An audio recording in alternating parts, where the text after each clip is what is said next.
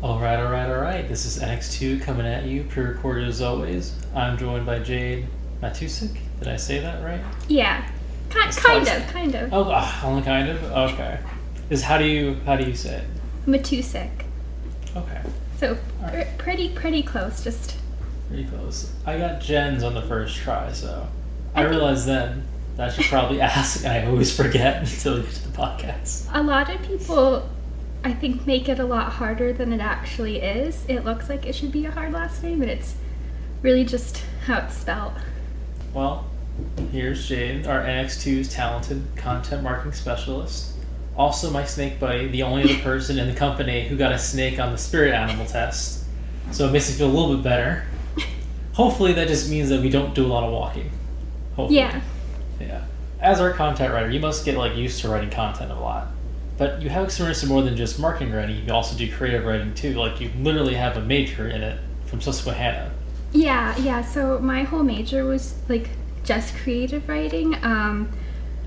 I did a lot of regular academic writing, essays and stuff, but mostly I studied fiction writing for 4 years, so a little Okay. different than I think a lot of schools. Yeah. Yeah, it's really interesting. Do you think that creative writing helps you prepare for marketing, or was it more like learning a whole new skill? No, I think a lot of it carries over, especially for so much marketing writing. You need to be really engaging to get your audience interested in what you have to say. So I think creative writing really helps with that. Just because with my background, I was trained to write novels and stuff one day. So you really have to get people engaged with that. So I think that helps a lot. Okay. Did you ever find that the writing techniques you use for creative writing conflict with marketing writing at all?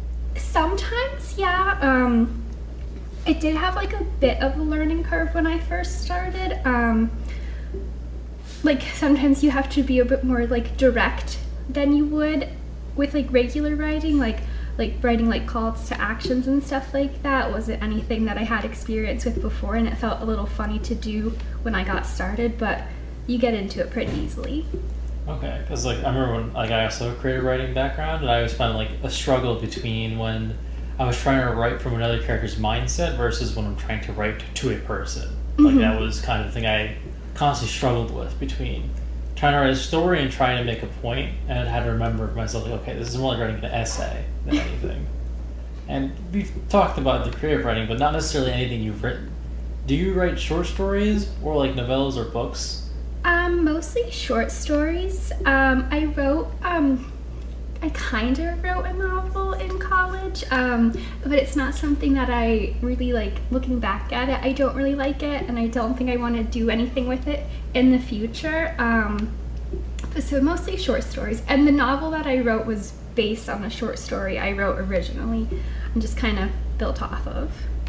Okay. So, I guess, would you ever plan to write another book, professionally publish it, or publish a collection of those short stories, or no? If I was going to publish something, I'd probably prefer doing a novel. I'd like to submit short stories to different places. I just never really get around to spending the time on doing it. After writing all day, it gets kind of hard to want to write more after that. Oh, that's something I've really kind of also had to kind of struggle with. So not all the time, but I kind of feel when I go home, when I'm say writing for my book or my website, it's usually I don't really get as much tired out, I guess, from writing all day marketing, because it's just a different kind of writing. I kind of always felt it was kind of flushing out the system, so to speak. But you do feel it's similar enough where it's really tiring to go from all marketing writing all day to creative writing at home? Yeah, sometimes even though it is so different, it's just I think it's just the act of spending more time staring at a Word doc. You kind of just want a break from it. Oh yeah, that's true. I kind of wish there was a different format or place. They kind of write stories there's a different way to write it. Oh, what if I could just speak and they would just listen to my voice or record it? That would probably wouldn't end up working out that well, thinking about it. I think some people do that. I don't like listening to recordings of my own voice, so I would have a meltdown doing that. Oh. I always usually pictured it as a voice to text, but then I realized it probably Yeah. catch every breath in that I say, and trying to go through that editing wise just be like, oh, nightmare. Thank you for coming on. As a creative writer myself, it's interesting to see how someone with similar interests and experiences a completely different like path to get to like a similar place for me. I guess now I would like to say thank you for our listeners. This is kind of all the time we have for today, because now we gotta go back to work. I guess there's no fun way to say that, because like even if you're having fun working, there's no fun way to say I'm going back to work. Like, okay, work's not a fun word, but yeah, but still, it's nice when you get to write all day, though.